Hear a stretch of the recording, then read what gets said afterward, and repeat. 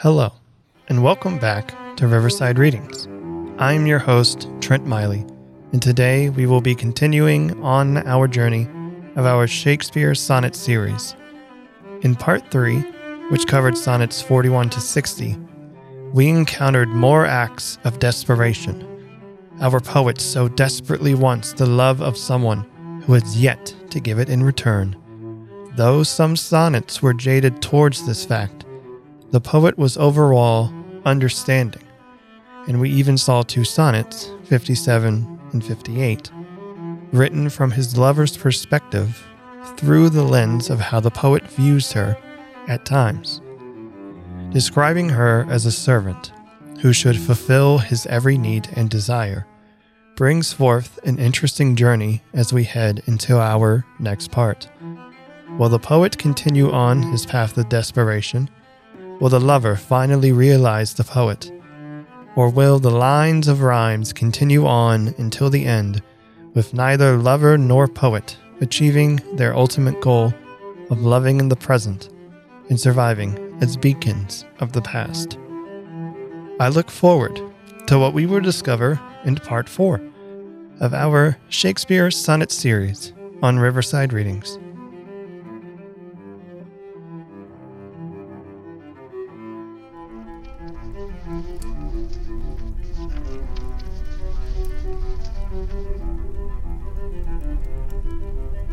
Without further ado, here are Shakespeare Sonnets 61 to 80. Is it thy will thy image should keep open my heavy eyelids to the weary night? Dost thou desire my slumbers should be broken, while shadows like to thee do mock my sight? Is it thy spirit that thou sendest from thee so far from home into my deeds to pry, to find out shames and idle hours in me, the scope and tenor of thy jealousy? Oh no, thy love, though much, is not so great. It is my love that keeps mine eye awake, my own true love that doth my rest defeat, to play the watchman ever for thy sake. For thee watch I whilst thou dost wake elsewhere, from me far off, with others all too near.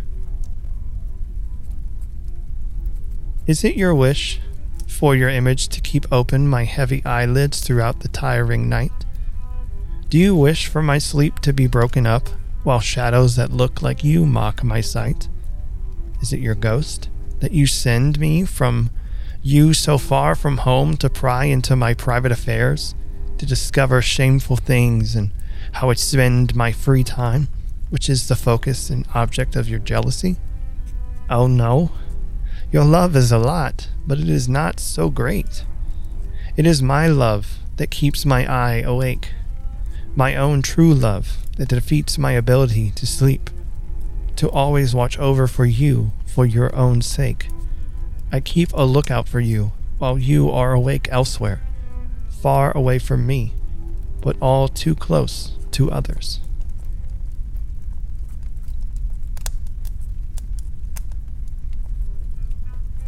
Sin of self-love possesseth all mine eye and all my soul, and all my every part, and for this sin there is no remedy.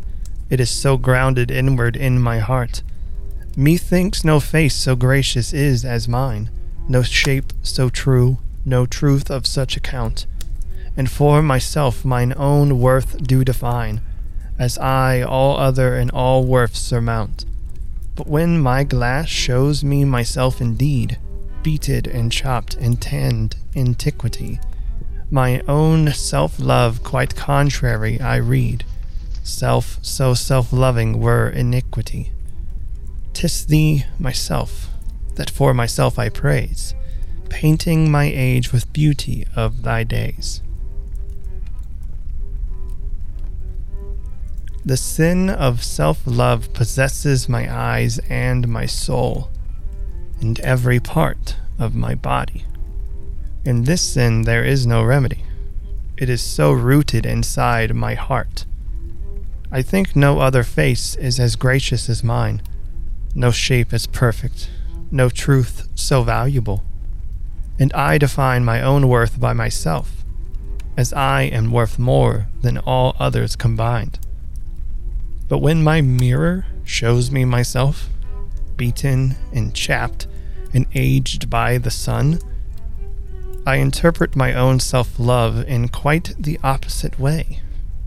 Self, to love yourself so much would be a sin. Thus, I praise you, myself, instead of myself, dressing up my age with the beauty of your youth.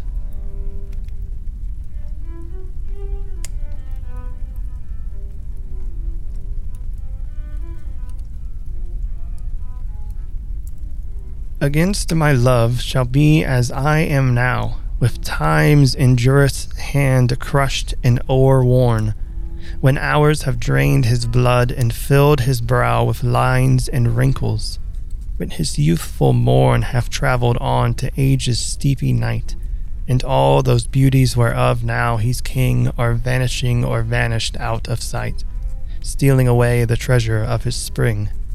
For such a time do I now fortify against confounding age's cruel knife, that he shall never cut from memory my sweet love's beauty, though my lover's life.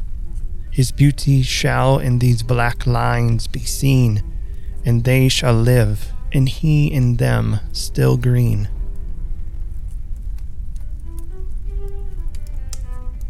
Preparing for the time when my lover will be as I am now, crushed and worn out by the hand of cruel time, when hours have drained his blood and filled his forehead with lines and wrinkles, when the morning of his youth has journeyed on to the deep night of old age, and all those beauties that he rules over in the present are vanishing or already vanished from sight, stealing the treasure from his spring.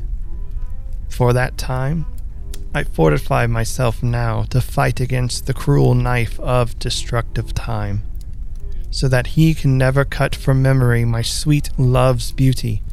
Though he may cut down my lover's life, his beauty will be seen in these black lines, and they will live on, and in them he will still be green.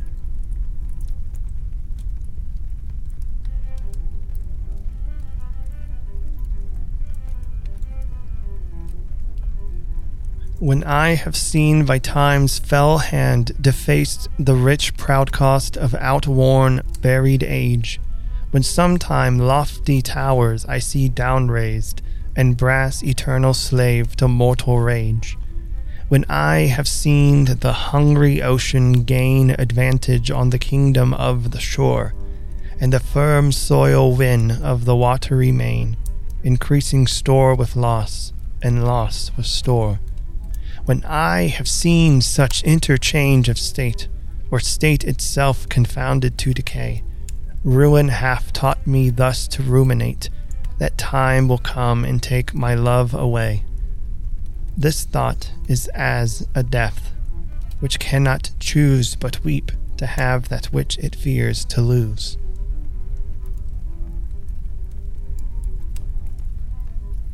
When I have seen defaced by time's savage hand the rich monuments of worn out and buried past ages, when I see towers that were once lofty raised to the ground, and even brass become subject to human destruction, when I have seen the hungry ocean gain advantage on the kingdom of the shore, and the firm soil conquer territory from the ocean, increasing its store with the other's loss, and vice versa. When I have seen that interchange of states, and the state itself demolished into nothing, ruin has taught me in this way to think that time will come and take my love away. This thought is like death, and I can't help but weep to have something that I fear to lose.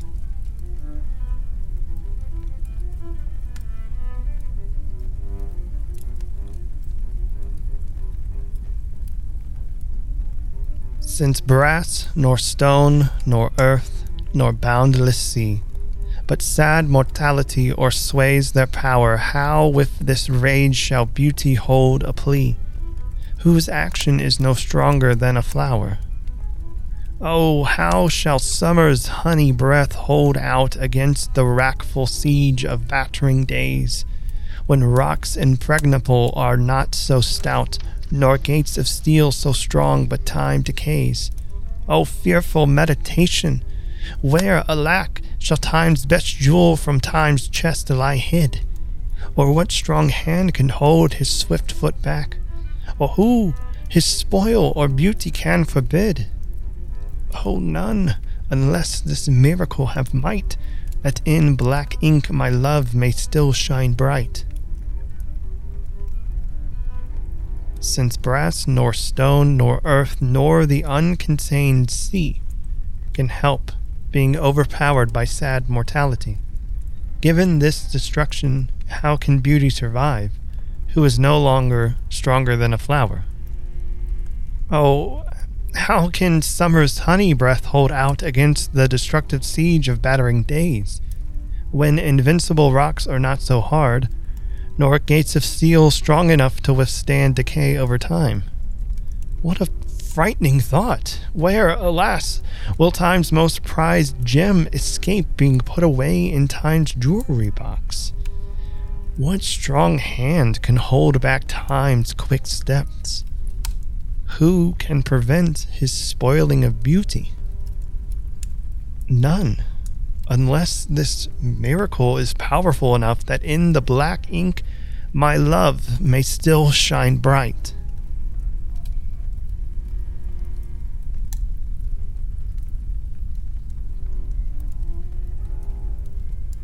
Tired with all these, for restful death I cry, as to behold desert a beggar born, in needy nothing trimmed in jollity, in purest faith unhappily forsworn, in gilded honor shamefully misplaced, in maiden virtue rudely strumpeted, in right perfection wrongfully disgraced, in strength by limping sway disabled, in art made tongue-tied by authority, and folly, doctor-like, controlling skill, and simple truth miscalled simplicity, and captive good attending captive ill. Tired with all these, from these would I be gone, save that to die I leave my love alone. I cry out for restful death, tired with all of these things. For example, seeing worth itself born as a beggar, and worthlessness itself dressed in expensive clothes, and purest faith herself unhappy abandoned, and golden honor shamefully put on the wrong person, and virgin virtue herself rudely rumored to be a whore, and correct perfection itself wrongfully insulted, and strength itself disabled by crippled power, and art itself made tongue-tied by authority, and foolishness himself, like a doctor, overpowering skill, and plain truth itself wrongfully labeled as simplicity, and good itself made a prisoner and servant of evil. Tired with all of this, I would like to leave them all behind, except that if I die, I leave my love alone.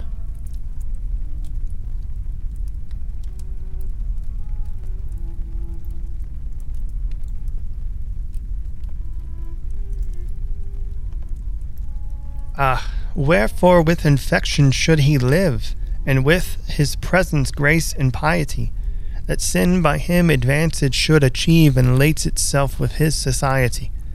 Why should false painting imitate his cheek, and steal dead seeing of his living hue? Why should poor beauty indirectly seek roses of shadow, since his rose is true?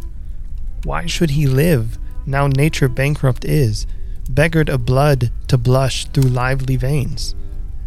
For she hath no exchequer now but his, and, proud of many, lives upon his gains. Oh, him she stores, to show what wealth she had in long days since, before these last so bad. Why should he live with contamination, and grace and piety itself with his presence, that sin should use him to take advantage and decorate itself with his company? Why should others use makeup to imitate his face and make lifeless copies from his living color? Why should poor beauty indirectly seek roses in the image of beauty, since his rose is true? Why should he live now that nature is bankrupt, lacking the blood to blush through living veins? She has no treasury now other than his, and, admired by many, she lives on his profits. Oh, him she stores, to show what wealth she had a long time ago, before the bad new days.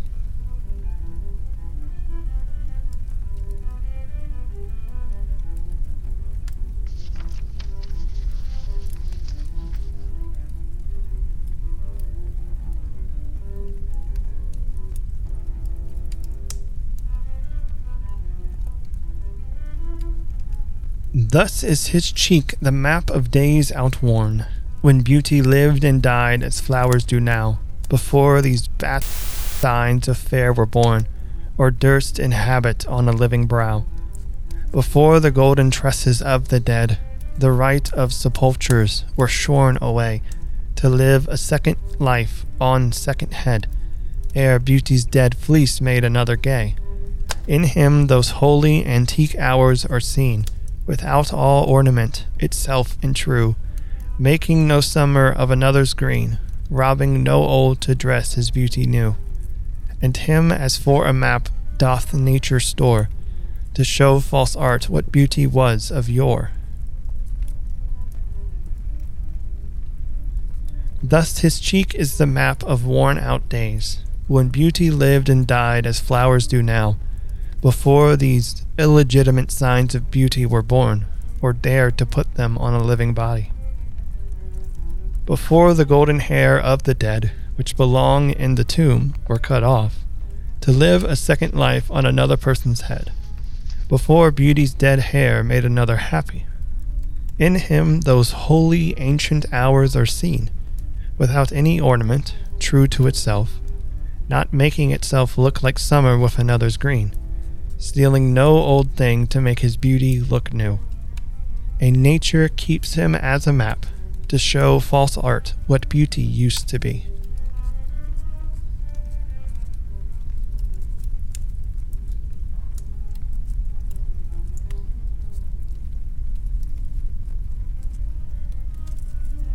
Those parts of thee that the world's eye doth view want nothing that the thought of hearts can mend. All tongues, the voice of souls, give thee that due, uttering bare truth, even so as foes commend. Thy outward thus with outward praise crowned, but those same tongues that give thee so thine own in other accents do this praise confound by seeing farther than the eye hath shown. They look into the beauty of thy mind, and that and guess thy measure by thy deeds. Then churls, their thoughts, although their eyes were kind, to thy fair flower add the rank smell of weeds.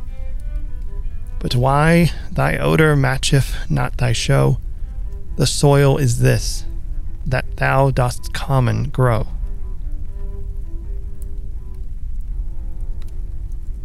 The parts of you that the world are able to see lack nothing that the thought of hearts could improve. All tongues, which give voice to everyone's souls, give you the praise you deserve. Speaking naked truth, even your enemies praise you like this.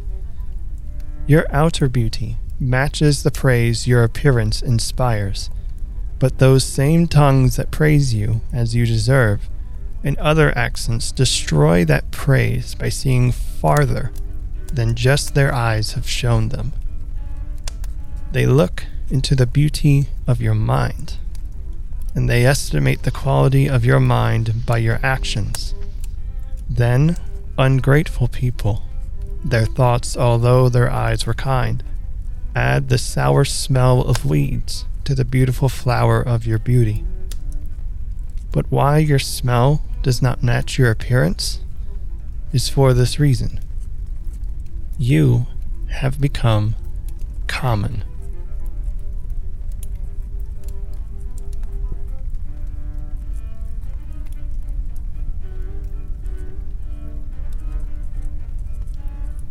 That thou art blamed shall not be thy defect, for slander's mark was ever yet the fair. The ornament of beauty is suspect, a crow that flies in heaven's sweetest air. So thou be good, slander doth but approve thy worth the greater, being wooed of time. For canker vice the sweetest buds doth love, and thou presentest a pure, unstained prime.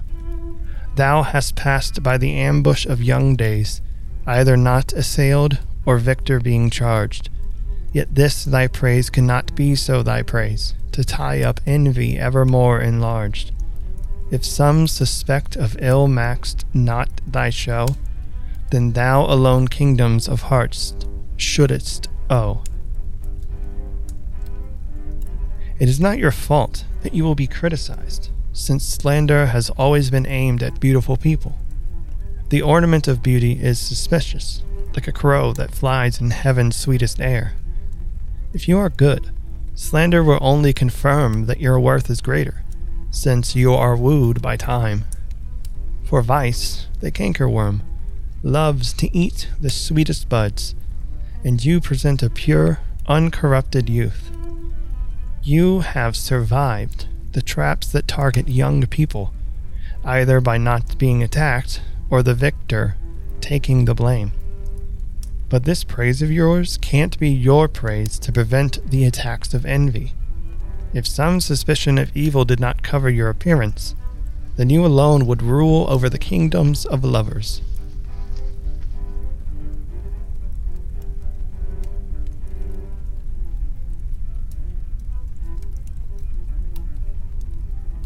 No longer mourn for me when I am dead, then you shall hear the surely sullen bell give warning to the world that I am fled from this vile world while vilest worms to dwell. Nay, if you read this line, remember not the hand that writ it, for I love you so that I and your sweet thoughts would be forgot, if thinking on me then should make you woe. Oh, if, I say, you look upon this verse when I perhaps compounded am with clay, do not so much as my poor name rehearse, but let your love even with my life decay, lest the wise world should look into your moan and mock you with me after I am gone. Do not mourn for me when I am dead longer than the sound of the surely funeral bell that you hear that announces to the world that I have fled from dwelling in this low world with the lowest worms. Now, if you read this line, do not remember the hand that wrote it, for I love you so much that I would rather be forgotten by your sweet thoughts if thinking about me would cause you sadness. Oh, if, I say, you look at this poem when I am perhaps mingling with clay, do not repeat so much as my poor name, but let your love decay with my life, so that the wise world doesn't investigate your moaning and mock you for your association with me after I am gone.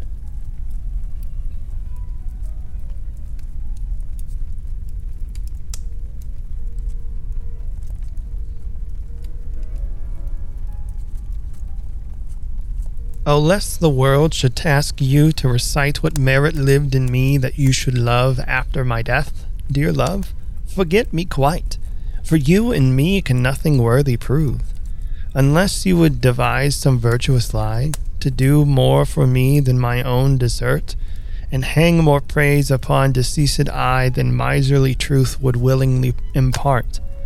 Oh, lest your true love may seem false in this, that you for love speak well of me untrue, my name be buried where my body is, and live no more to shame nor me nor you. For I am shamed by that which I bring forth, and so should you, to love things nothing worth. Oh, in case the world makes you recite what merits I had that would justify your love after my death, dear love, completely forget me, since you would be able to prove that there was nothing worthy in me. Unless you would make up some virtuous lie to praise me more than I deserve, and hang more praise on my dead self than miserly truth would willingly give out. Oh, so that your true love does not seem false in this, that you, out of love, speak well of me untruthfully. Let my name be buried where my body is, and die with it to shame neither me nor you. For I am ashamed by what I produce, and so should you be, to love worthless things like me.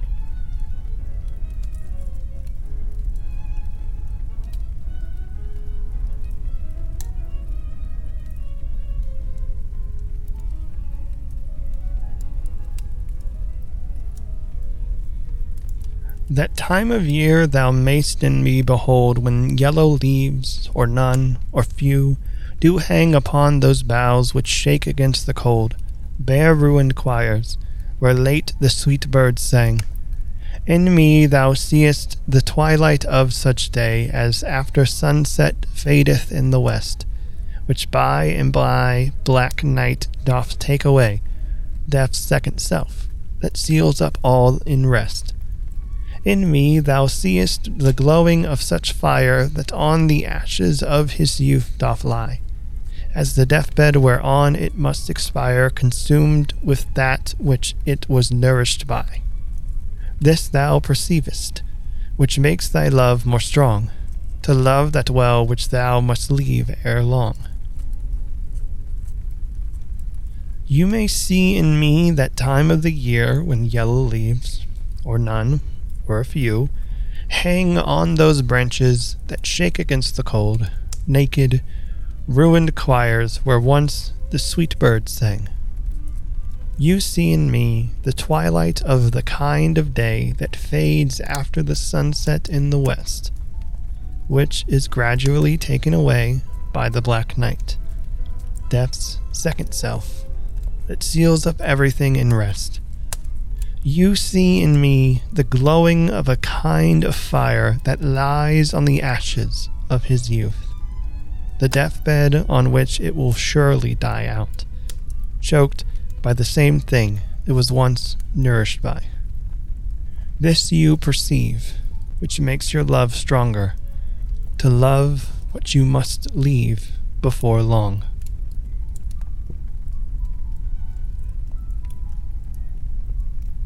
But be contented when that fell arrest without all bail shall carry me away. My life hath in this line some interest, which for memorial still with thee shall stay. When thou reviewest this, thou dost review the very part was consecrate to thee. The earth can have but earth, which is his due. My spirit is thine, the better part of me. So then thou hast but lost the dregs of life, the prey of worms, my body being dead, the coward conquest of a wretch's knife, too base of thee to be remembered. The worth of that is that which it contains, and that is this, and this with thee remains. But be content when that savage arrest carries me away without bail. My life has some interest in this line which will stay with you as a reminder. When you reread this, you review the very line that which was dedicated to you. The earth can have only earth, which is what he deserves. My spirit is yours, the better part of me. So then you will have lost only the worst parts of life. The food of worms, after my body is dead, the cowardly reward of a wretched person's knife, too low for you to remember. The value of that is what it contains, and that is this poem, which remains with you.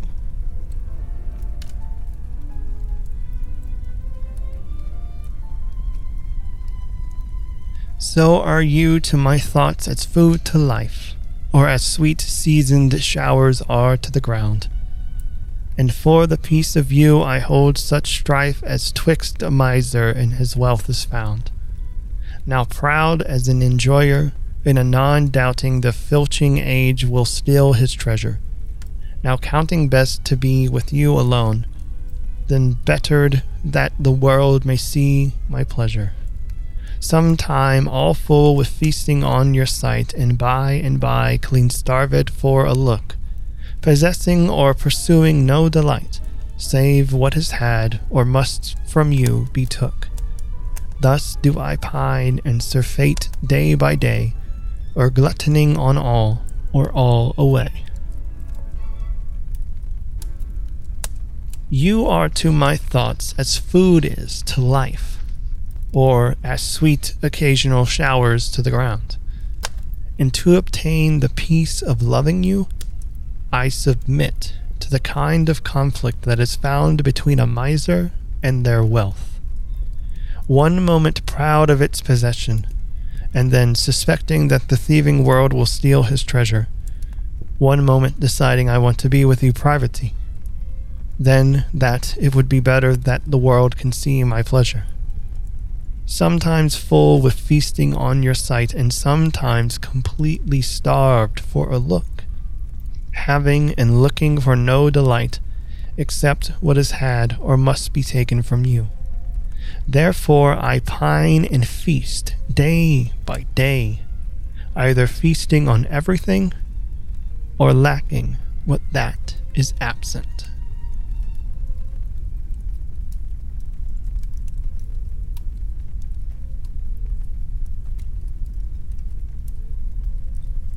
Why is my verse so barren of new pride, so far from variation or quick change? Why with the time do I not glance aside to new-found methods and to compound strange? Why write I still all one, ever the same, and keep invention in a noted weed, that every word doth almost tell my name, showing their birth, and where they did proceed? Oh no, sweet love, I always write of you, and you and love are still my argument. So all my best is dressing old words new, spending again what is already spent. For as the sun is daily new and old, so is my love still telling what is told. Why is my verse so empty of new ornaments, so lacking in variety or lively change? Why don't I follow the times and divert to new methods and strange compounds? Why do I always write one thing, always the same, and give creations of familiar dress, that every word I write reveals my authorship, showing their origin and where they came from? Oh, my love, please know that I always write about you, and you and love are still my subjects. So the best I can do is rearranging old words, spending again what is already spent. For as the same sun is daily new and old, so my love involves still telling what has already been told.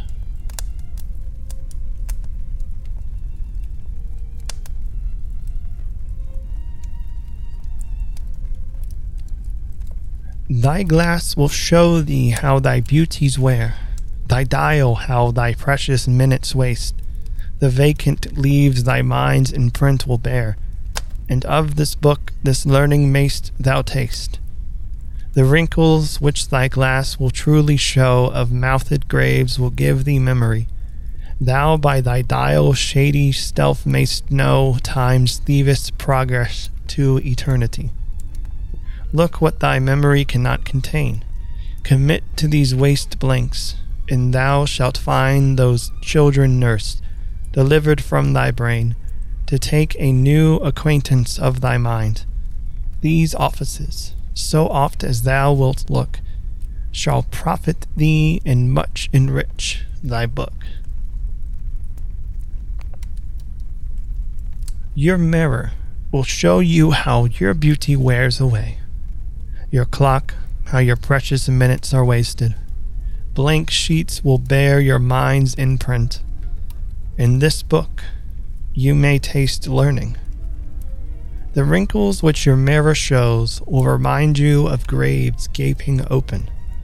From your watch's slow-moving shadow, you may know how time is stealing everything from eternity. Look, whatever your memory cannot contain, write on these empty sheets, and you will find these children of your brain nurtured here to take on a new appearance of your mind.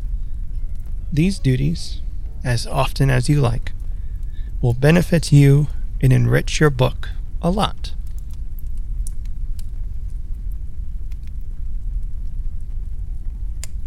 So oft have I invoked thee for my muse, and found such fair assistance in my verse, as every alien pen hath got my use, and under thee their poesy disperse.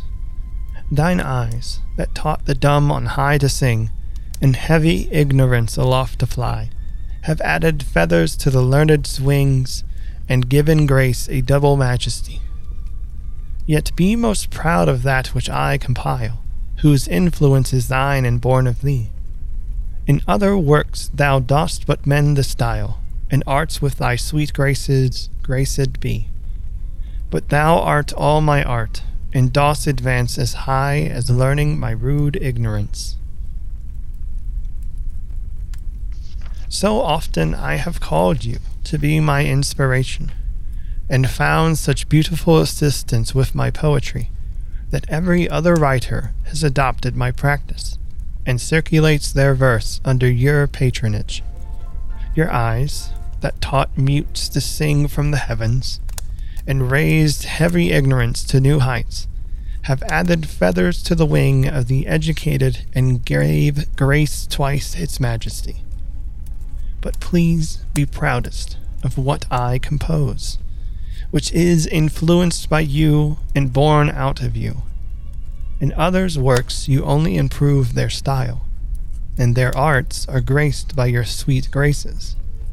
But you are all of my art, and you advance my ignorance as high as learning.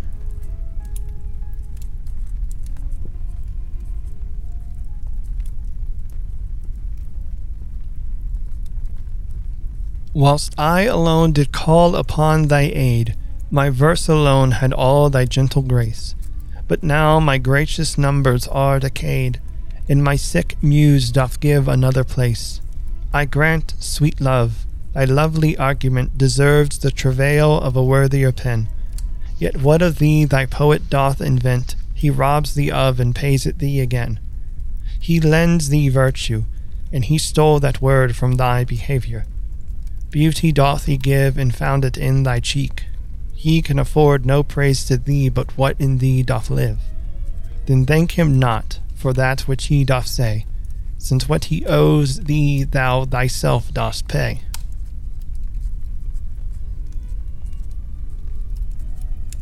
When I, alone, called for your help, only my verse had all of your noble grace.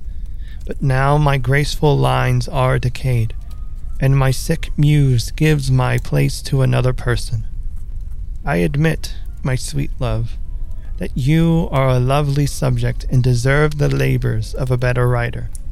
But whatever the other poet writes about you, he steals it from you and pays it back to you. He attributes virtue to you, and he stole that word from your behavior. The beauty that he describes was found in your cheek. He can offer to you only the praise that already lives in you. Do not thank him for what he says, since what he owes to you, you yourself pay.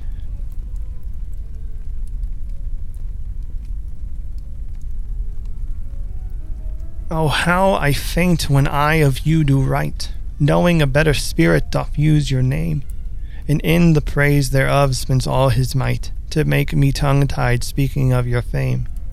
But since your worth, wide as the ocean is, the humble as the proudest sail doth bear, my saucy bark, inferior far to his, on your broad main doth wilfully appear.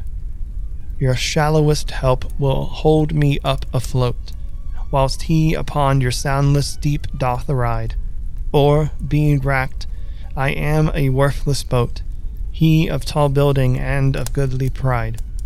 Then, if he thrive and I be cast away, the worst was this, my love was my decay. Oh, how weak I feel when I write about you, knowing that a better spirit uses your name and spends all his power praising it, so as to make me speechless in speaking of your fame. But while, since your value is as wide as the ocean, it holds the most humble and richest boats, my presumptuous little boat, far inferior to his, still stubbornly appears on your broad expanse. Your slightest assistance will help me to stay afloat, while he can ride out even out to the deepest parts. Or, since I am already wrecked, I am a worthless boat, while he is built to be tall and magnificent. Then, if he thrives and I am cast away, this is the worst part. My love caused my decay.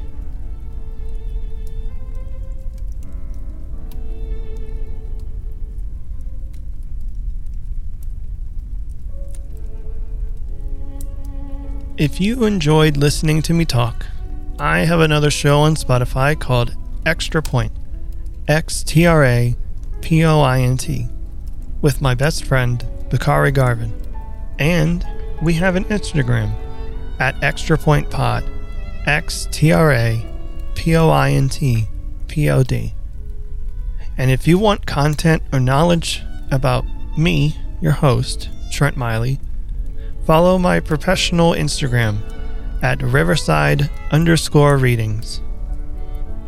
This has been Riverside Readings. I am your host, Trent Miley, and I look forward to the next journey we take together. As Last Pod would say, hail yourself and magustalations.